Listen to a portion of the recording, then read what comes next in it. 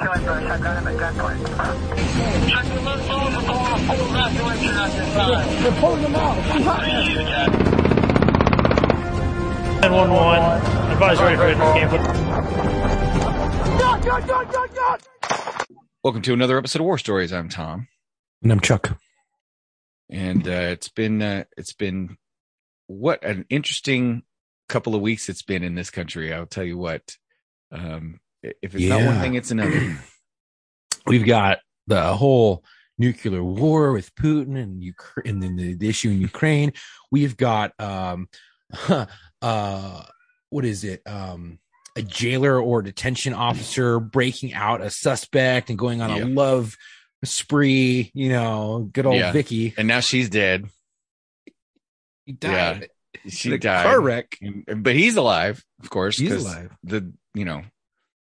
Crazy. Jesus and then Christ, you've got all the protesters going to Supreme Court justices' homes, and it's been crazy. Oh, but they're like, hey, you can't protest and riot out here now. That's not cool anymore. Right. Of course. Anyway. But I think it's time for this week for us to just have a good old-fashioned war story. And so to that end, we've got Anthony. How are you, Anthony? Oh, pretty good, sir. Yourself? Oh, not too bad, but call me Tom. My dad is sir. I got you. I grew up as a Navy brat, so some of that stuff, that sir and ma'am, is just kind of natural now. It's ingrained in me too, but I like to make sure that if somebody calls me sir, the old school way to say it is, no, I give you permission to call me familiar. But I also get a little testy when people who I haven't given permission to call me familiar do that. So, it's like they start off with the sir and then it's like, nah, don't worry about it. That's too formal, or Mr. So-and-so. I hate it when kids don't call me Mr. Gandhi and they just use my first name. And I'm like, who raised you? So anyway, definitely understand that. My personality. But you contacted us about a story you had, and you are in law enforcement in the Midwest, if I'm not mistaken. Is that correct? Is it? Yes, sir. Do you want to say what kind of agency? I work for a sheriff's office. Oh, sheriff's office. I work for a sheriff's office. Yes, sir. Yeah, I didn't know funny, how much Tom? of that we wanted to give. Gotcha. What's funny is that he was actually on a question answer portion of our podcast not too long ago. Mm-hmm. Yep. When we were answering questions. We do have a question. We do actually have a question for this week. Do we not, Chuck? So maybe we can get Anthony's opinions on this question. We'll do this question from Facebook, and then we'll get into Anthony's background and story. Yeah, absolutely. Do you want me to go ahead and read it? I got it out. Yeah, why don't you go ahead and read that question? So Leland sent it in and he goes, hey guys, love the podcast, need some advice. So in January, I went through the police academy. I failed in February by not passing the test. My first score was a 56, then my second was a 68. It looks like he double tapped. But one of the instructors offered me a job doing security for the police department. I said, yeah. I put my application in, got hired. So I'm going back to college for my associate's degree in criminal justice. Then I might go back for the academy or go federal. Do you guys think that is a good idea to do so? And do you guys know of anyone who failed the police academy and went back to retry? I do not know anybody who failed the police academy necessarily in the sense that they weren't putting themselves through, but I do know people that had to remediate. They got rolled where they had problems going through the academy the first time, and they were hired by an agency, and the agency said, okay, we're going to pull you out of this class and put you in the next class. Right. I've not seen that. I've actually seen the opposite, where I've actually had people who have or seen people who have double tapped and then came back later and passed. Yeah. And they're good officers. They just needed a little bit more remediation or a little bit more knowledge, a little bit more growth. I also have seen it on the other hand where a guy fought for his job, got it back because he complained of unbiased or biased treatment. And that dude is a shitbag to this day. I don't know why, but he passed and he shouldn't be on the job, to be honest. However, I have seen it to where guys have double tapped a test or whatever it may have been, personal life. They just didn't pass that one test, didn't pass it the second time and came back, and they're good cops. Yeah. And so there's no reason why you shouldn't try again if this is what you really want to do. And sometimes it takes a little more studying, and you don't realize, like, you think you got it, and then you just needed to do a little more studying, do a little more preparation, and then you can get through. But if this is something you really want to do, it's not an easy job. So if you think that you shouldn't try again, or there's even a question in your mind about whether you should try again, then don't. No, but if you really want to do this, there should be no question that you will try again, because there is no failing. There's just trying until you succeed. Absolutely. And I think it's a good idea that you took the job for working security for that agency, because you get to know the agency a little bit better, and you get to know, hey, is this the agency I want to work with? 2, going to college, getting an associate's degree in criminal justice or even a bachelor's degree is a good idea. And it's going to allow you to grow a little bit more. It's going to allow you to study a little bit more. It's going to allow you to understand things a little bit more, understand law, report writing, things like that, which will help you in the academy. I don't know what you failed on. I did ask you your age. You said you were 23. So that could play a role a little bit. The older you get, the more knowledge you get, the easier things become. More life experience, right? Exactly, especially in an academy setting. So I would say go to school, start working for the agency for a couple years, get your feet wet a little bit, come back, retry. And if it's still something you really want to do, and if you want to go federal, and you're like, I really like this job, I really like working for this agency, I really want to go feds, go get that bachelor's degree and go right on into testing for till you're US 35. Marshals, FBI, exactly, all that stuff, and you're still young. Yeah. So I don't know, Anthony, have you ever known of anybody who had to remediate or go back to the academy a second time? I've known a few people that had to. The way it is where I'm from, you get 2 opportunities at each test. Like, we take tests throughout our academy, and then we take our final. I've known a few people that had to retake their final. I do know of one person who was in a buddy of mine's academy a few years before I went, and they were kicked out of the academy for reasons. And then they actually ended up getting hired on with another agency and went through my academy, and actually did a decent job of trying to be a leader in our academy, since they'd already gone through it and kind of knew what, already made their mistakes. Like. Exactly. And as far as I know, I'm not real close with them. They're from a completely different part of the area, but just kind of keeping track on Facebook with a few of my academy mates. It looks like they're doing pretty good now. So they made their mistake that one time. It cost them. But from everything that I've seen, they've turned their life around. They've turned things around, and they're doing really good now. Yeah. So I hope that answers your question. But the answer, if you really want to do it, you should just do it. Now, consequently, I've seen people fail the psych and then beef the psych and get hired and be terrible. Yeah, but there's nothing wrong with learning from your mistakes, correcting, because I think that's sometimes the best way to learn. And to me, it's called baptism by fire. Yeah. Sometimes you fuck up and you got to fight your way out. You dig that hole and you got to dig on right back out. You got to climb out. And so learning from that mistake is going to be a big, crucial part in this. And as long as you grow from it and you learn from it and you study and you get squared away, I think you'd be a solid officer, especially if your heart's in it. So. Yeah, it's not about falling down. It's about getting back up. So exactly. All right. Well, Anthony, why don't you tell us a little bit about yourself? How did you end up in law enforcement? What was your journey like, and how long have you been on? I was always kind of interested in it. I'm third generation, or before me, there's 3 generations in front of me that have been in the military. I wasn't able to go in the military, a little bit based off my weight, a little bit of some high school injuries, but I always still wanted to serve. Didn't know exactly how I was going to do that for a few years, was kind of bouncing around from jobs. I got married young, started having kids young, quit a decent job to take a horrible oil field job, where I learned there's more dope on an oil field rig than any raid I've ever been on. Yeah. Yeah. Those roughnecks are no joke when it comes to dope and stuff. Yeah. And we were doing casing, so that may even be worse. But went on a 3-day job, casing. It's the metal pipe that goes inside, is what the drill pipe goes through. Oh, okay. I thought it was like a new type of drug. I was like, what the hell is that? No, casing is what the job they were doing.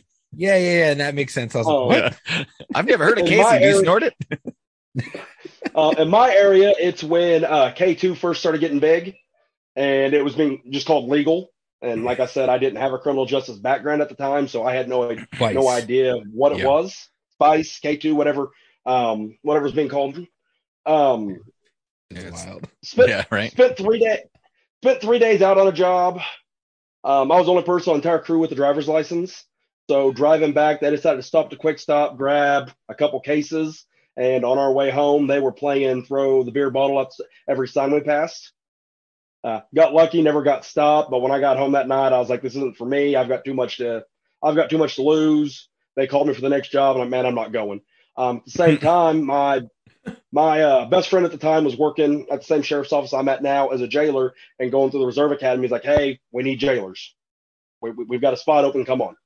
So I came on, kind of at that point, just kind of as a job. Went on my first ride along week 2 or 3 and was hooked. Went to the Reserve Academy about a year after working for the jail. Spent another 6 years in the jail, both as a reserve and as a jailer. And then in 2018, got moved into the street and got to go to the full-time academy. Nice. And Okay. then graduated that in December of 18. And now you're out on patrol.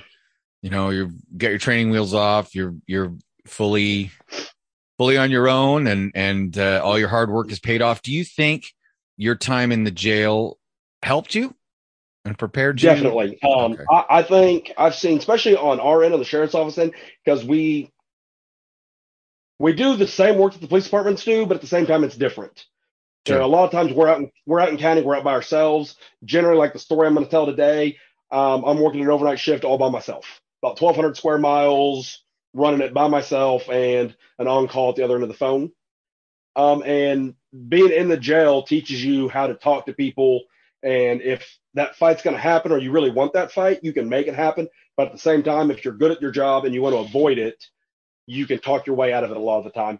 Or the guy's just a complete shitbag and he wants to fight. But what I've seen, probably about 9 times out of 10, you can generally, if you've got a rapport with the inmates, you can talk your way out of a lot of situations.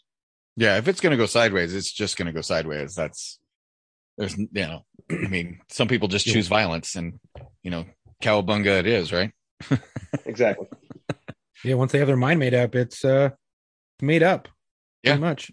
That's I always tell my son and my daughter. I said, you got to understand that some people, like the Batman movie said, some people just want to watch the world burn. And when somebody has decided that violence is the answer, then just make sure you hit them hard, you hit them fast, and you end it early. Yep. So it's really the only way to do it. Do you so you spent a couple of years in the jails, and do you feel like that should be required for most officers, or do you feel like there's people that might be able to go do it without it? Like, how do your feelings? Because I know some people say you should definitely 100% have to do some time in the jail, and other people say, well, it depends on the person. It's like detectives. Should you be allowed to go straight to detectives, or do you have to work patrol? Fuck no, dude. I don't know, man. I know some people I wouldn't want to work patrol, but they make good detectives. When it comes to, I can't talk about the PD guys as much. A lot of those guys, and we work close with our police department, and I've seen some of those guys, they come straight out in the field and they're okay. For the most part, in the 10 years I've been at the sheriff's office, we've hired very few guys that weren't either at another agency. I can only think of, I think 2 people that we've actually sent to the academy that didn't work in the jail, and neither of them were very good. And the biggest issue, again, small sheriff's office, we run light in the field and we run even lighter in the jail. So if things go sideways in the jail, they're calling deputies to help. And if that deputy's never been in the jail before and he's just used out to the street, he's got command presence, you're going to do you're going to jump when I say jump. And those inmates just laugh at it and they're ready to fight. Right. So I do think, I think when it comes to, especially on the deputy side, especially in a rural area like we're in, I think it really helps to get that jail experience and to learn how to talk your way out of a situation before immediately going to the tools on our belt. Because generally in the jail, it's a radio and that's it. Right. I can agree with that. Yeah. Makes sense. Well, we're glad you came on, and I'm looking forward to it. So the floor is yours, man. What is your story? Okay. So back in October of 2019, I've been out of the academy for a little under a year. Technically, it was my Monday. I came out a little early, and we got some BS call. There's a prison inside my jurisdiction, and there was a drunk guy walking by the prison. So I rolled up with evening shift to go deal with him. We get him dealt with and go on from there. I go back into town, get fuel, get coffee. Not really feeling the night. We're kind of not feeling the night.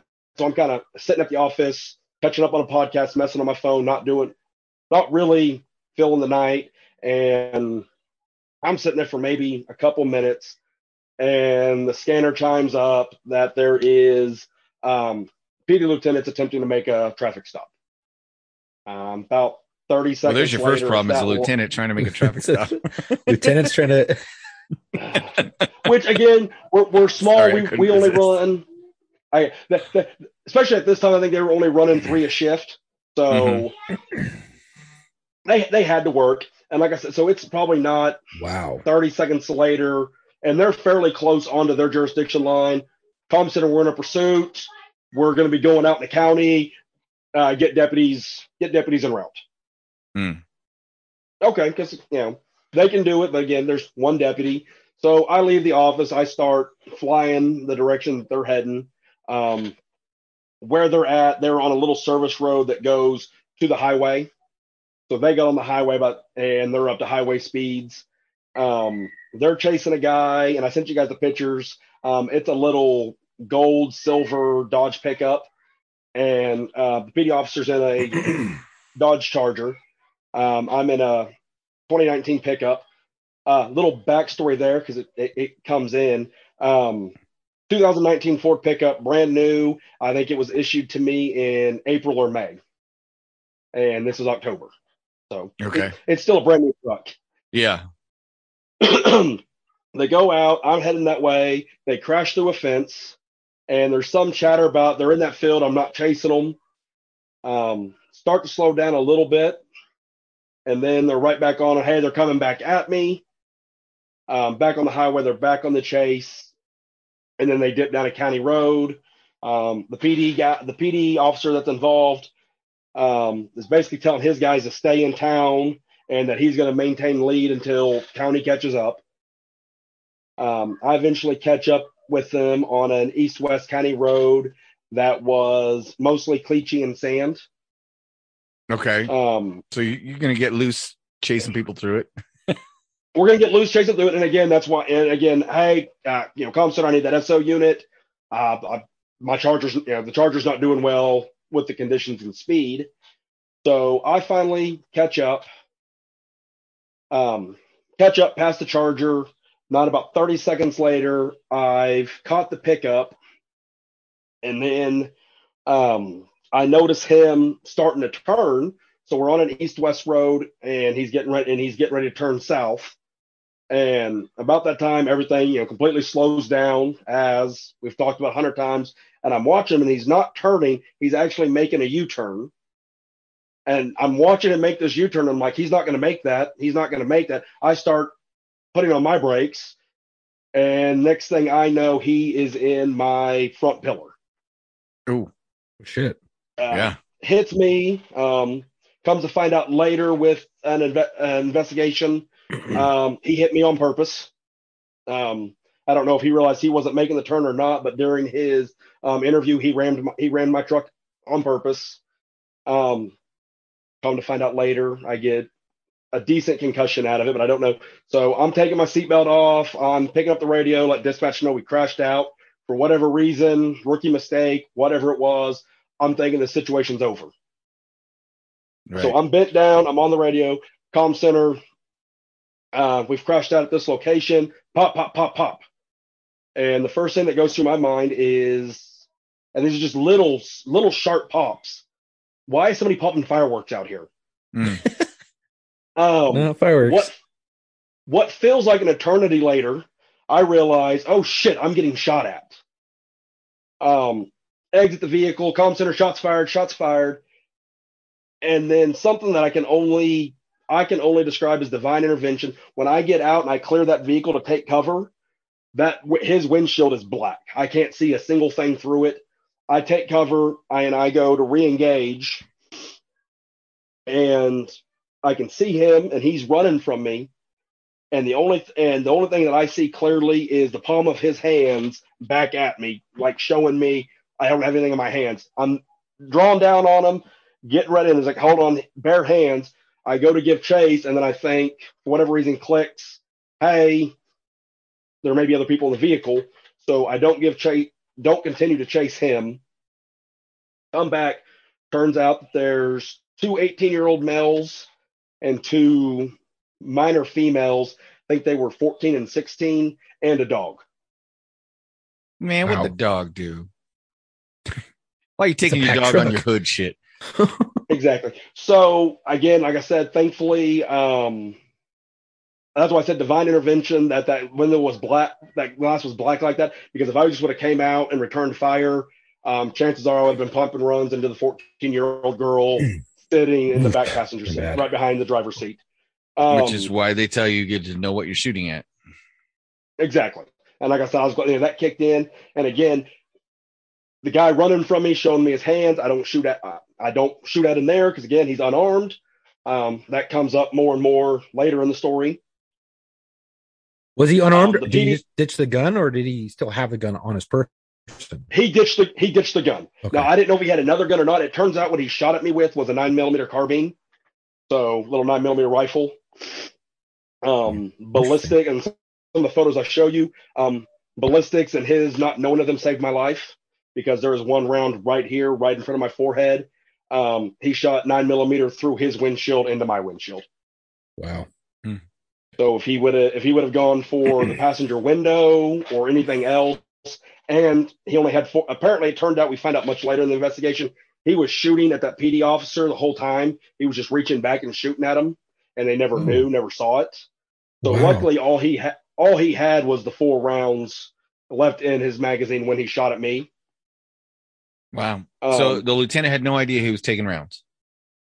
That's the way I understood the story, the way Wow. that I've understood his reports. So we get there. It's just me and the PD lieutenant. We go ahead, felony, pull everybody else out of the vehicle. They put them in handcuffs. Dispatchers want to know who was shooting, me or them. Them, don't, whatever. We get an iris or a page out for, we need all of our guys out. That basically reads, SO and PD units shot at, PD units are okay. So we actually have a few of our guys not respond to the alert because they read that as everything was okay. Oh no. Yeah, there was some miscommunication. See, I wouldn't have read it that way. It says PD units okay. I would have read that as the sheriff's not. Right. Keep rolling. Yeah, Shots fired. That right? was so we had a couple day shift guys that didn't come out, which actually turns out later on in the story to be better because they didn't know the whole story when things changed later on. On day shift. But I'm pissed. I had more issues at that point in time, to be honest. Right. But so we get there, we get these 4 people detained, pull them out in handcuffs, whatever. I think we leave the dog in the truck. So, like I said, there's only 3 PD units out. He ordered his guys to stay in town.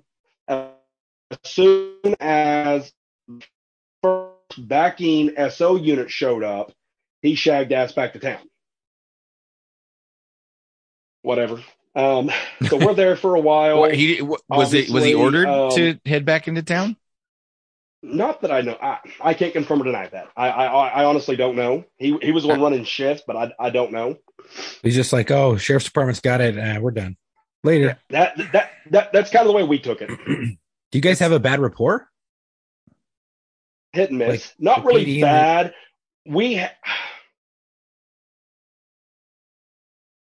There are issues higher up.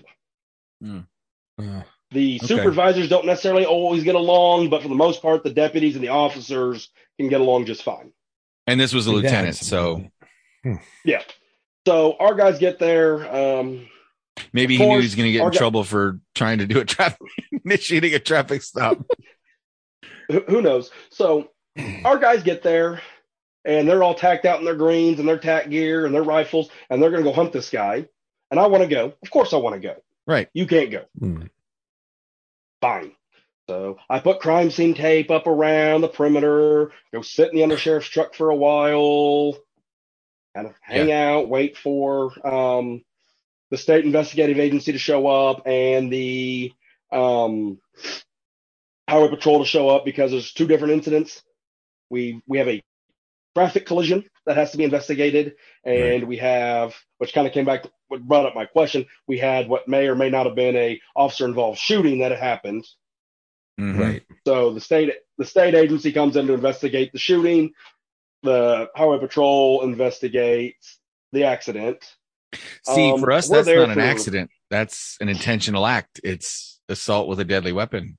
You know, ADW and a PO. Yep. I mean, they might have called the highway patrol out initially to make a determination, but once if you can determine that it's an intentional act, it's assault on a peace officer. And it was initially charged that way. It was written up that way, but it was also handled by the highway patrol. So I'm out there for quite a while. The state investigators get there, and the one that took primary on this case I know pretty well. So I give them my pertinent information statement. We were in a pursuit. They crashed into me. They fired rounds into my vehicle. I didn't give chase because of the other people. No, I did not return fire. Okay. Probably 15, 20 minutes after giving them my initial statement, I am cleared to leave the scene. So the sheriff gives me a ride back into town. So let's clear this up. I'm not wanting to talk bad about my agency. I love my agency. I love my sheriff. We are a 10-person agency, and everybody other than me are supposedly chasing the guy that just shot at me. Right. So I'm taking to the office, giving keys to another truck, and said, "Hey, go get fuel in it and go 10-8 for calls. Hang out at the office. Wow. Try to get your report done. But if anything comes up, you're the only one available." So I mean, there is nobody else at that point. It's yours. Right. Like, okay, so go get fuel, go get more coffee, go back to the office, have no idea what time it is. About 8 a.m, the captain never made it out he read it the same way. Everybody was okay, so he didn't come out. And one day shift deputy read it that way and they didn't come out. And probably about 1.5 miles from where my incident occurred, SO units, be advised, we have burglary in progress at this location, blah, blah, blah, blah, something about the subjects passed out on the floor. And captain looks at me, "Are you going?" "Yeah, I'll go." I don't quite think he realized the proximity of my incident to where we were going. Because my instinct tells me that's him. Probably the guy. Yeah. And it immediately clicked with me. So I'm like, "Oh, yeah, I'm going." Yeah, I'll go. I'll go. I'm clothing up. I'm pulling my rifle out of the rack, racking my rifle. We get there. We go in, guns drawn. By this point in time, everybody else has kind of figured it out. But the people in the shop have no idea what we're doing. So they've got bug-eyed us coming in like this. Like, what's going on? The dude's just sleeping there. Yeah, no. Show me your fucking hands. Da-da-da-da. He gets put in handcuffs. Put him in handcuffs, rip him up, take him to the truck, throw him in the truck. Find his wallet for the first time and ID him. He's 17. Wow. 17-year-old, high-speed chase, shoots at police, takes off running, passes out on a floor. Was he high? Yeah. Extremely intoxicated on methamphetamines and alcohol. Yeah. I don't know when the last time when he crashed, but yeah, he had actually so from where we were, he took off north because the crash happened right at an intersection. He took off north, and he ended up about 1 mile west and 1/2 mile south of the original location. So we're guessing he probably went to the nearest county road and went around and then just stayed in the woods and and avoided anybody. So we got a little bit of victory there. I actually ended up getting to be the guy to arrest and transport the guy that shot at me. That always feels good. It feels good. We realize, oh, he's 17. I can't take him into jail. So I walk him in, take him to the sheriff's office, walk him into our dispatch area. Again, it's a little 8, 9 o'clock. So our admin people are coming in. Our jailer dispatchers that aren't really dispatchers. We deal through the comm center now. We don't, our girls that work up front where dispatch used to be are no longer dispatchers, but that's just what they're called. So I take him into our little interview room, attorney room, sit him down, slam the door, yell at the girls if he tries to leave, shoot him, and try to walk off. I'm agitated. Things were said that probably shouldn't have been said. I mean, it's been a long night. So our administrative assistant, who I've known for years, looks at me and she's like, "What is your deal?" It's like, "That's the asshole that just tried to kill me." And she looks at me and she's like, "What are you talking? What?" It's like, "I was in a crash last night and shot at. He did it." Oh. Yeah, okay, he don't move. Go in. Finally, we talked about it a little bit. And, hey, did you ever get cleared by medical? No, I never saw medical. I'm fine. You need to go to urgent care. Or you need to go to the ER. I'm like, well, hey, would you rather me go to urgent care than the ER? It's less expensive. Yeah, go to urgent care. So I go to urgent care, and they're like, we don't see traffic collision patients. Oh, Okay. great. So like, okay, still, hey, I called my doctor. I can get in today. Can I just go see her instead of going to the ER? Yeah, that's fine. Okay, cool. I go see my doctor that day. Adrenaline's still pumping. It's like, hey, I'm a little sore, but I'm okay. A little bit of a headache, no big deal. Okay, yeah, you're good. You're clear. You're clear to go back to work tonight. how long have you been on shift Wait. at this Wow. point? I had gone. I finally went home about 9 a.m. So only 10 hours. Oh, okay. Went home, slept for a So couple hours. you guys don't work 12s. No, we only work 8s. Okay. Well, yeah, we still only work 8s. We about went 12s and something happened, but we're on 8s. Yeah, so it's about 9 o'clock in the morning. So we're just right around 10 hours. Go home. Investigative agency sent me home. I thought she was going to want to talk to me. She's like, "No, go away. I will talk to you. I will call you when I'm ready to talk to you." Mm-hmm. Okay, cool. Go home, take a couple hour nap, and then I have a doctor's appointment. Go see the doctor. Hey, you're good. You're good to go back on shift tonight. Okay. Let the sheriff know. Okay, yeah, cool. We'll see it. Go ahead and work your shift tonight. It's my other solo shift. The way our week worked, there was 2 of us on overnights. So we both worked 2 nights by ourselves and 3 nights with each other. And this was going to be my second night by myself. Go ahead and come in and work. Everything's good to go. And me not thinking anything of it was like, okay, I'm good. Couple weeks later, I was still having headaches and my sciatic nerve was bothering me really bad. So I'm like, hey, I'm gonna go see the doctor again. But yeah, go see the doctor again. Okay, cool.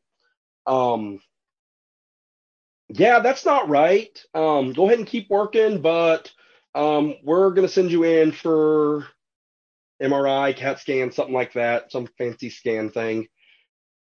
Go do that. Go get that scanned, and turns out that I had not ruptured. Anyway, I had messed up my bottom disc. Yeah. Not completely destroyed it, but it was definitely injured. And the way that Workman's Comp had to pay on it is they could tell by the type of injury, because I had other spots in different parts of my back that was just from age and my weight, but they could tell at that lower part of my back where it was a traumatic event that caused it. So you need to go on light duty or off duty. Okay. Tell the sheriff that. Okay, well, go ahead and work the next 2 shifts. Because again, What? we're in that part of the rotation where you're by yourself. So just if anything calls out, if anything big comes out, or anything that you think you're going to have to go hands on or do anything, call somebody. Right.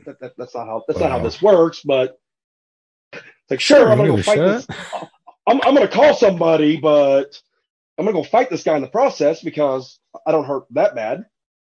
Nothing happens. I spend the next 2 nights on shift, or basically sitting at taking calls from the office, not doing anything. Could it have gone another way? It could have. Got lucky, it didn't. Mess around with that for 6 or 8 weeks. Basically going back and forth to the doctor, specialist, and basically said like, hey, so we've done this. They did steroid injections. First time I knowingly took fentanyl, and it scared the hell out of me. We're getting ready. They're getting ready to do a steroid injection. They're going to go from high up into my back with this long ass needle all the way to the bottom of my back. So like, hey, we're giving you fentanyl and something else. You're not going to feel a thing. Hold on, you're giving me what? Yeah, right. No, it's safe. It's safe. You're okay. It's like, this is the stuff they tell us. We just barely inhale it. It's going to kill us. No. This is controlled. You're fine. You say so. Get the steroid injection. Live with it for several weeks. Again, no real relief. Go talk to the doctor, who was a specialist and a surgeon. And he goes, well, we could do surgery. I don't think it's going to do any good at your age and things like that. There's more risk for the surgery than not getting the surgery. You're probably eventually going to do the surgery when you're older, but right now I suggest go full duty. Go back to full duty for 4 weeks. If you hurt yourself or something hurt, if it gets worse, stop, call me, but let's try it for 4 weeks. Right. Go through, everything goes okay. And again, we had that same conversation. Eventually, this is going to be a big problem. You're going to have surgery, but you're also risking your career by having the surgery. Okay, We're good. Other than Workman's Comp wants you to sign off saying that you're good now. No. Now, I wasn't sure because I contacted an attorney and everything else with that, and was basically told they cannot come back on a pre-existing condition if you're involved in another wreck, if you fight somebody and hurt your back, if something like that happens, they have to still take care of you because it's a new injury to that one. Right. So we did that. That was all good. We did good. We did good. We were doing good. We went back to work, and I thought everything was okay. It was kind of that your question earlier asked about college, because I'd actually decided to go back to school kind of in this process. Before this process, and I was finishing up my criminal justice degree online, and was doing a writing assignment about officer-involved shootings. And I'm typing it up, and I'm bringing in personal parts of my story into the situation, into my paper, and I can feel myself getting a little upset and whatnot. It was my day off. I was working on that paper. I didn't get some house chores done. My wife came home. She started getting on my ass about not getting stuff done. It's perfectly in her right. All I did was sit on my ass all day at the house, not doing anything. But I'm writing this paper, and I'm already getting emotional, and we go back and forth. I got my headphones on. I'm trying to bleed her. I'm trying to tone her out so I can get this paper done. She comes up and she shuts my laptop screen on me. Loses my work. And I end up being recovered. So I take my headphones off and I spike them on the floor, break them. And my, at that time, 9-year-old son was in the room and saw the whole thing. I didn't even realize he was in the room. He brings me my headphones after I throw them in the trash. He brings me my headphones in tears, trying to fix them, trying to give them back to me, wanting to know why mom was being so mean to me that I got upset. And I just broke down. I go into the office the next day, talk to the undersheriff. I'm like, hey, I'm having some issues. I'm a little more snippy than I should be. This is what happened last night. It's very clear now. I think I need some help. I think I'm having some issues. Another thing in the background that a lot of times it upset me, but a lot of times I kind of blew it off. I had several people ask why I didn't shoot that kid. Why didn't you shoot him? You had every right to shoot him. He shot at you. He did all this. You should have shot at him. You should have done it. So I'm not going to lie. The question was in my head. Why didn't I do it? Knowing when you put logic to it, he was unarmed. He was running. He was 17. I didn't know he was 17 at the time, but he was unarmed. He was unarmed running from me. There was no reason to use lethal force on him at that time. And I had people keep telling, people kept bringing that up. So we started going to counseling. The counseling helped quite a bit initially. It turned out the counselor I was seeing then ended up being really close to the case. He was involved with other parties of it, and what just turned out not being great. We did some classes. And we have what's called the Warrior Project in my area. And they are a group of people that do, a lot of them are former law enforcement, mental health specialists, things like that. They do a lot of the debriefs and stuff like that. And they do counseling. They have their own counselors and stuff like that. And we're in this class, and my undersheriff sees it, and they actually contact them for me saying, hey, this is what happened to one of our guys. And they actually got me involved with with the counsel I see now, who is a specialist in law enforcement trauma and EMDR. So after several sessions of EMDR, things are pretty well, mostly normal, and some experimentation with some prescription drugs, mental health meds. For the most part, everything's pretty good. I did have a partner for a while that kept telling me the story about some guy that someone broke into his house and he pointed the AR at him. And when he asked him why he didn't shoot him, he just said he couldn't. He's like, some people just can't do it.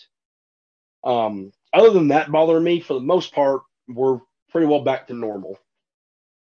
Right. So, so you had some post-traumatic stress from this that bled into your personal life, which caused you and your wife to argue, and that kind of got brought back up with, just to recap everything, you got brought back up with your college essay, and then you ended up seeking some treatment through a project that helps officers who are involved in post-traumatic stress incidents and things like that cause post-traumatic stress. So you had a little bit of post-traumatic stress, and you ended up getting some help for it, and and people kept bothering you like, oh, why didn't you shoot the kid? Well, we are all involved in law enforcement, that we come in shoot and don't shoot scenarios. And sometimes we don't shoot people that we can shoot them. I know Tom's been involved in them. I've been involved in them, where I could have dumped some people that I did it. And one split second changed everything. Could I have still pulled the trigger and been completely justified and fine? Absolutely. But that split second and me able to recognize that caused me not to shoot. Same thing for you. You saw both of his hands. You didn't know if he still had one in his waistband. Could you have shot that 17-year-old in the back that you didn't know it was 17? Absolutely. It's called a violent escape from a violent fleeing felon. He's likely to commit the same crime against another officer or another person because he just did so. He just rammed your car. He shot at you. He's clearly demonstrated a willingness to commit violence. Exactly. So could you? Yeah, but you didn't. And does it mean it didn't pass the test for you? No. Now, I'll say this: I have been on both sides of it. There's like 17 sides of it I've been on. I guess. Yeah, right. Really look at it. I have been in a situation where I have spoken to an officer who did something that I felt was patently unsafe and endangered the lives of the other officers on scene, on the call at the time. Now, I wasn't there, but I did bring it up in a debrief where I said, you created, by not acting, by not shooting, by not doing something, you created a situation that was more dangerous. But this was a situation of a guy with a rifle in his hands, turning around and being allowed to walk back into the house where his wife was at while they were having a domestic. And there's learning to know the difference, years of experience, years of training, life experience, time on the job, all of those things go into those factors. You're what? You said you came on patrol in 2018? And so Yes, you've had, at this point, you've had just about a year, a little under on the job? little under a year as working the street. Yes, sir. Right. And so based on your training and experience, we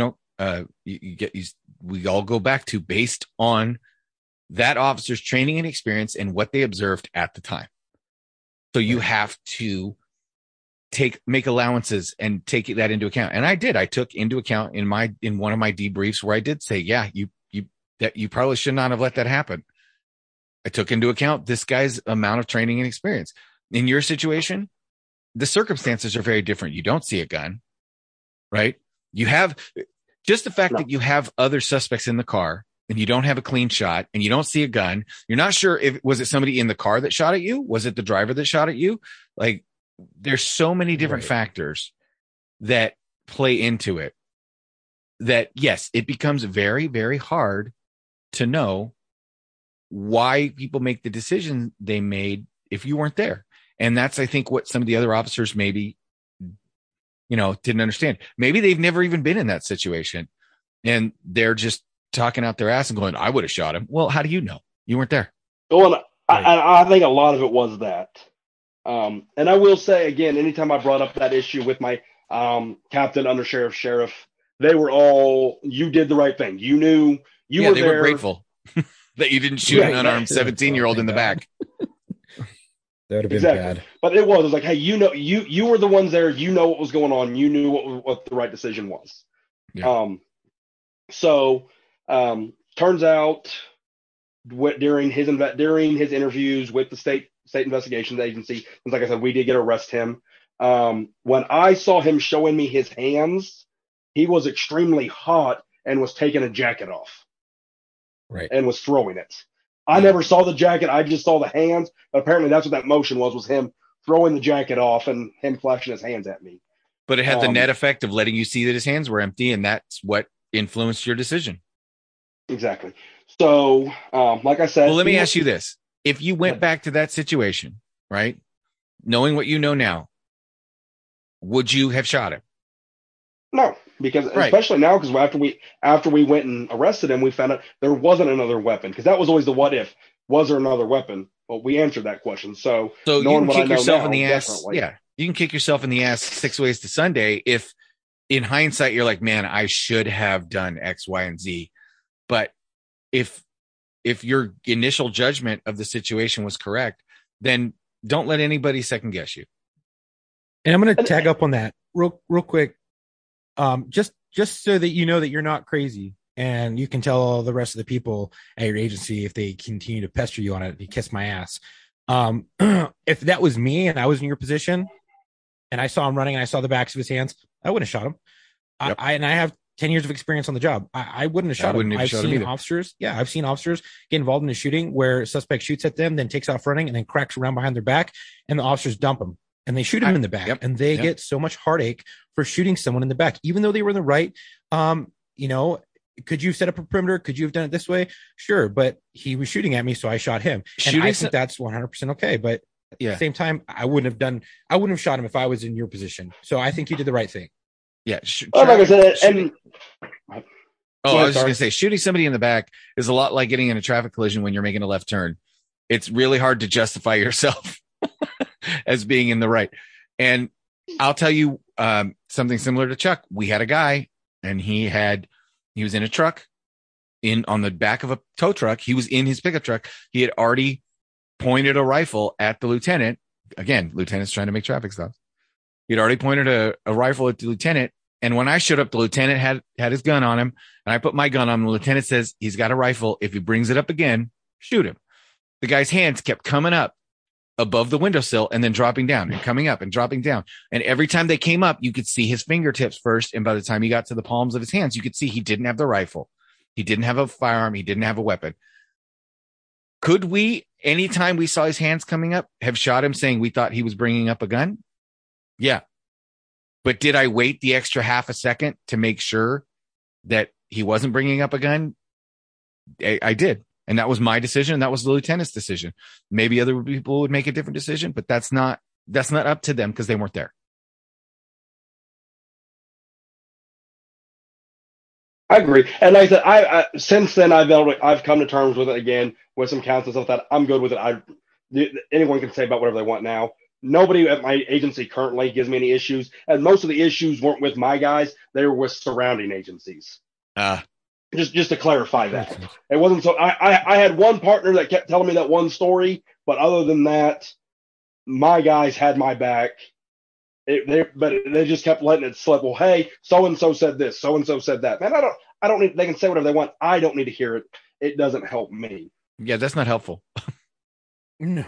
So, I would love to tell you guys that this story has a happy ending, but it doesn't. So, with our wonderful criminal justice system, like I said, he was a juvenile. Probation. So he got. I'm guessing probation. No. He got to. No. Not even probation? He got to turn 18 in a state facility. No. He got to turn 18 in a state facility. All charges were dismissed, and we had to give him back his guns. What? Even after a felony? Did he get convicted of a felony? Or he didn't get convicted of anything. They dropped everything. 100% dropped it. Once he turned 18, they dismissed all cases. Whoa. That's wild. So it is very possible for this to happen again because, like you said, once he turned 18, they did a couple things. He was doing all of his things with the Office of Juvenile Affairs. He was making all his benchmarks. So who knows? You know what? Maybe the kid will turn out okay. Very possible. But that's a big roll of the dice. It is. I know he's still local. I haven't had another run-in with him. I know other officers have stopped him on traffic stops, and there's not been any issues. I know that he's not been back in jail since he has turned 18. So, but the sad thing is the two 18-year-olds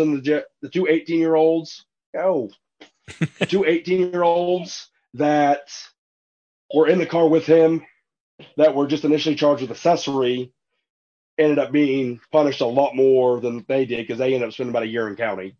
By the way that go was because apparently a juvenile popped its head in to see what was going on the podcast. So just so people listening are like, what's that dude saying? It was kind of cute. You know, we've had all kinds of things interrupt this podcast. So your son is perfectly acceptable. They've done really good. They did really good because they got off the bus at the same time I got home. So they've done really good up to this point. Like, Dad, what's going on? What are you doing? Exactly. Which I can't lie. It may or may not be the best thing. My 11-year-old, who's dead set on doing this job, has a tendency to listen to the podcast with me from time to time. Well, we apologize for some of the things we may have said. He's well aware. He's also well aware that we don't discuss those things with Mom. Yeah, no, we don't tell Mom we listen to the show. We don't tell Mom. We don't talk about the things we hear. Exactly. But like I said, he's been basically since I became full-time, if not before, he has been dead set. He's going law enforcement. He's only 11, so he has time to change. He has plenty of time to change his mind. You got 7 years to change his mind. It is the world we're in. It's not the same world. Definitely not the same world that I got into 10 years ago. And you kind of have that weird moment where you're kind of proud that he wants to follow in your footsteps at the same time. Like, no. Learn from my mistakes. Mm-hmm. Go be a lawyer. Yeah. My dad said the same thing. He says, I couldn't be prouder, but I also think that you were built for so much better. Right? Go do something else and actually make money and take care of your family. Yeah, exactly. So well, you know, but the heart wants what the heart wants. And if your kid has a heart for service and he saves lives one day, then you can't deny him that anymore. Then they could deny you that. So, right. Exactly. Absolutely. Whenever we have kids or young men and women emailing us saying they're getting into firefighting or police work, or they're going into the military because they listen to the show, I always think to myself, where did we go wrong? After all these stories and people's issues, you still want to do it. And at the same time, I couldn't be prouder of them. You know, like, exactly. Like I'm like, oh, it's, you know, it's like when you see your friend get engaged to that really hot, crazy chick and you're like, oh, she's really hot, but man, she's crazy. I hope it works out. Cross your fingers. It's not going to work out, but okay. Exactly. So I'm here for you when it goes to shit. That's all we can do is be here for them when it goes to shit. So, well, Chuck, did you have anything as we're wrapping up here? I know, you said that Anthony has a dedication, Yeah. So, I mean, I don't have anything. I have something for when he's done, just our closeout, and that's about it. Well, then, Anthony, we like to, as you know, let our guests dedicate the episode. They have first choice to dedicate their episode to somebody if they'd like to. So please tell us, who would you like to dedicate your episode to? I want to dedicate my episode to Deputy David James Wade. Deputy Wade was in my Reserve Academy back in 2013 and was able to make the jump before I was to the full-time academy. He was a deputy with the Logan County Sheriff's Office. Deputy Wade, on April 18th, 2017, Deputy Wade was serving an eviction notice to some people that were actually already moving out of the house. They knew it was coming. They had another individual that was at that house that saw the cops show up, freaked out, and shot Deputy Wade several times. Deputy Wade was able to return fire, but did succumb to his injuries. Well, Deputy Wade, rest easy, brother. We got it from here. And it's always tough when it's somebody somebody you went to class with, somebody, I mean, I've been relatively fortunate in the list of officers or brethren that I've lost that I've known personally or worked with. It has been short, but even one or two names is enough to rip your guts out. So absolutely, we feel all of that. So thank you for dedicating your episode, and thank you for coming on. It's important to talk about these things. It's important to talk about you're one of the few that we talked to that says, I recognized it right away. I knew what it was. I went and asked for help. My agency was cool with it. They, and everything worked out. That's the ideal. That's really what you want, is to just nip it in the bud and not let it grow and fester. With that being said, it wasn't immediate. It was, like I said, that was October, and I think that was February. I didn't let it fester long enough to become a major issue, but it did take me a few months to realize it. And that's the thing. It's post-trauma, right? So it inevitably is going to happen after. But you waited pretty quick, weeks and months. Chuck and I are used to people that have waited years to deal with it, and it's like it's like anything. The longer it takes root, the stronger that root system is. Yeah, I still really haven't dealt with my shit. You're doing it right now, brother. You're dealing with it right here. Yeah. But like actual, I know what you mean. Psychologist, you know what I mean? But, I know what you mean. But Anthony, thank you so much for coming on. Thank you for sharing your story, and I'm sorry for your loss. And that's always tough, losing a brother. But as we're closing out, I want to thank all the listeners today. If you like today's podcast, please go follow us on our Instagram at @war_stories_official and our Facebook at War Stories Podcast. If you already follow us, share our posts and our info. You can also go to the link in our bio on Instagram and Facebook to reach all of our socials, our media, and our website. Our podcast is on all major podcast streaming platforms, as well as on our YouTube. If you want to support us, please go to our website at www.warstoriesofficial.com. Grab some gear. We still have some Whoopie hoodies, some shirts, some patches, and stickers left. We will also be doing some spring and summer gear as well. If you want to be featured on a show and think you have a story or want to share your story, please go to booking.warstories@gmail.com and send me your info and your story, and I can get you booked. That also includes if you don't want to come on, you just want us to read a story, you can go there as well. We're looking for law enforcement, corrections, dispatchers, fire, medics, and veterans. If you have a friend who you think would be a great fit, let them know about us and give them our booking email. Again, thank you for the support. Stay safe.